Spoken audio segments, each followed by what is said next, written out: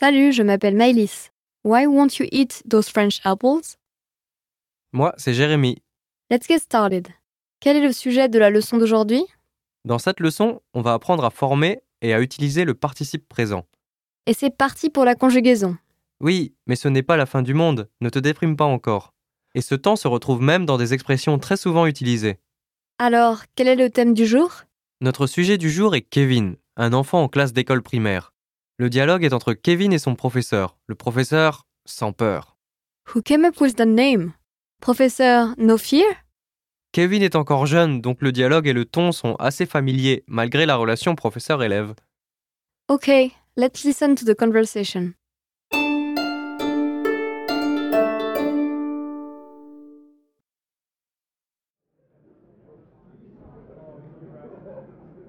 Alors aujourd'hui, nous allons ouvrir nos livres page 45 et lire le texte ensemble. Kevin, tu veux bien commencer? J'ai oublié mon livre. Kevin, combien de fois je te l'ai rappelé? La prochaine fois, tu seras puni. En attendant, tu vas regarder avec ton voisin. Désolé, monsieur.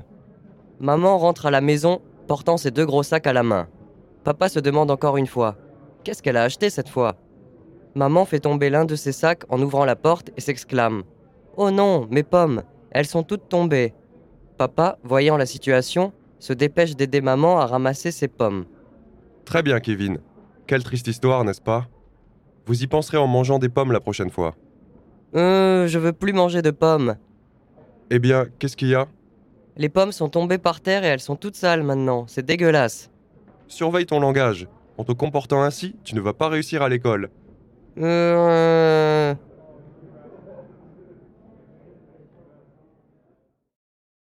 Now, let's hear it with an English translation.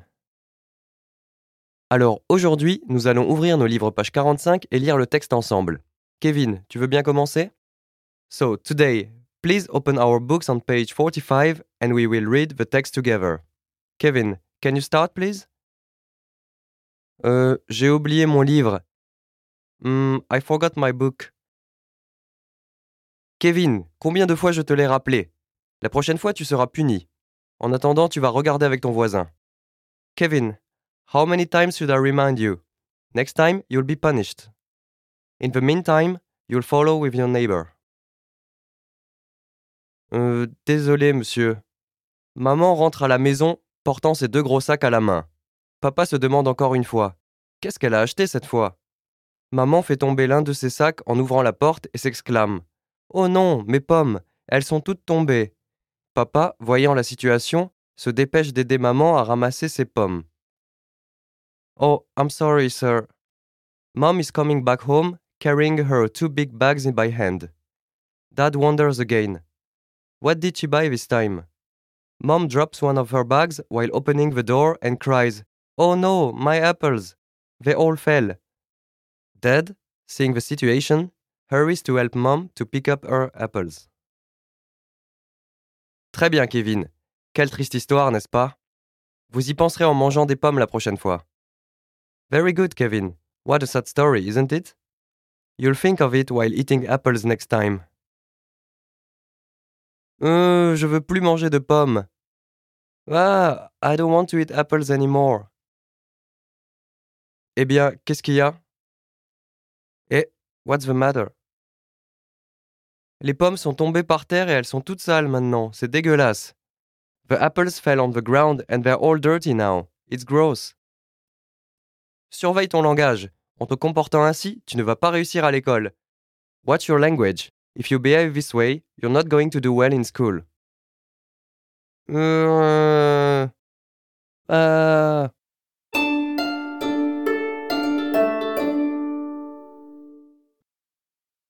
Tu as des bons souvenirs de l'école?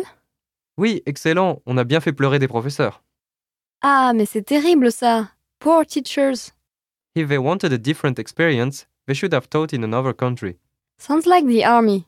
Qu'est-ce que vous leur avez fait? Oh, rien de terrible, on faisait juste du bruit. Ensuite le prof crie, le silence revient, et puis 5 minutes plus tard, c'est reparti. That's the usual French classroom experience. I assume you're talking about elementary school. No, things stay pretty much the same through the end of mandatory school education, jusqu'à l'âge d'environ 18 ans. Wow. Kids must really hate studying. Yeah, everyone's favorite time of the day is la récréation, which is recess. Il y en a deux dans la plupart des écoles, la petite récré et la grande récré. Et puis, il y a la pause du midi aussi. Il y a autant de repos que de cours, on dirait. Let's take a look at the vocabulary for this lesson.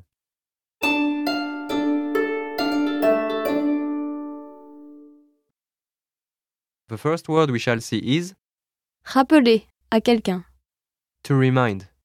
Rappeler à quelqu'un. Rappeler à quelqu'un. Next, S'exclamer. to exclaim, to cry out. S'exclamer. S'exclamer. Next, La situation. situation. La situation. La situation. Next, Ramasser. pick up. Ramasser. Ramasser. Next, Se dépêcher. to hurry. Se dépêcher. Se dépêcher. Next, Surveiller. to keep an eye on, to follow. Surveiller. Surveiller. Next, Se comporter. to behave. Se comporter. Se comporter. Next, Réussir. to succeed, to accomplish. Réussir. Réussir. Next, Dégueulasse. gross, disgusting. Dégueulasse. Dégueulasse. And last, Maintenant. now. Maintenant. Maintenant. Let's have a closer look at the usage for some of the words and phrases from this lesson. The first word is rappeler. To remind. This can also mean to call back by phone. But we'll focus on the to remind meaning this time. Rappelle-moi de passer par la poste. Remind me to go to the post office. La forme réfléchie est encore plus utilisée. Se rappeler, which translates to remember, to recall. Je ne me rappelle pas de la soirée. I don't remember that night. J'espère que nos auditeurs se rappellent de nos explications. I hope our listeners remember our explanations. Haha, I hope so too. Ensuite, nous avons la situation. The situation. Ma situation familiale n'est pas terrible. My family life isn't going well. Quel triste exemple. Pour rester dans le triste, on a aussi l'expression être dans une mauvaise situation, comme ceci. Son frère s'est trouvé dans une très mauvaise situation. His brother got into a very bad situation. Et enfin, surveiller. To keep an eye on. To watch. Surveille ces deux personnes, elles ont l'air suspectes. Keep an eye on those two people. They look suspicious. Il y a un côté un peu négatif. Surveiller est utilisé lorsque l'on ne veut pas qu'un événement négatif se passe. As you might be able to tell, this is basically just the verb version of surveillance in English. Okay, let's move on to the grammar.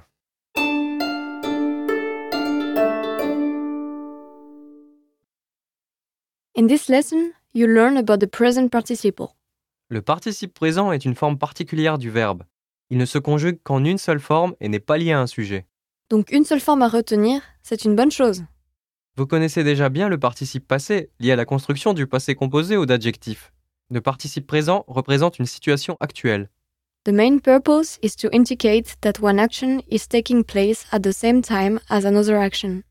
And it's usually used in writing more than conversation. So, in English, it can often be translated as verb ing or while plus verb ing. Et comment est-ce qu'on le forme? Il faut prendre la forme nous du présent de l'indicatif, enlever la terminaison, Exactement comme la construction de l'imparfait. et ensuite, il faut ajouter en, la marque du participe présent. Par exemple, voir, nous voyons. On enlève le on, ONS, et on met en, ANT à la place. Voyant, voilà le participe présent du verbe voir. Être et avoir sont irréguliers, respectivement étant et ayant. Mais la marque en, ANT est toujours là. On va montrer quelques exemples. In the dialogue we have Maman rentre à la maison, portant 2 gros sacs à la main. Mom is coming back home, carrying 2 big bags by hand. En même temps que maman rentre, et elle réalise une autre action, celle de porter des sacs. Cette utilisation est assez littéraire et sert à décrire en détail une scène. Dans un récit plus oral, on préférera utiliser qui plus verbe, qui a à peu près le même sens. Autre exemple, Tu ne grossiras pas en mangeant du pain. You won't get fat eating bread. Si on place en devant le participe présent, it means infinitive, by verb ing. En partant maintenant, on attrapera le dernier train. If we leave now, we'll catch the last train. Alright, listeners, try using one of these in real life. Et n'oubliez pas que vous pouvez toujours laisser des commentaires sur notre site. Okay, that's all for this lesson.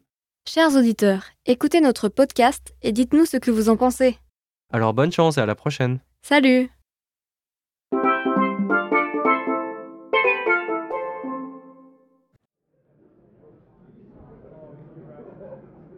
Alors, aujourd'hui, nous allons ouvrir nos livres page 45 et lire le texte ensemble. Kevin, tu veux bien commencer ?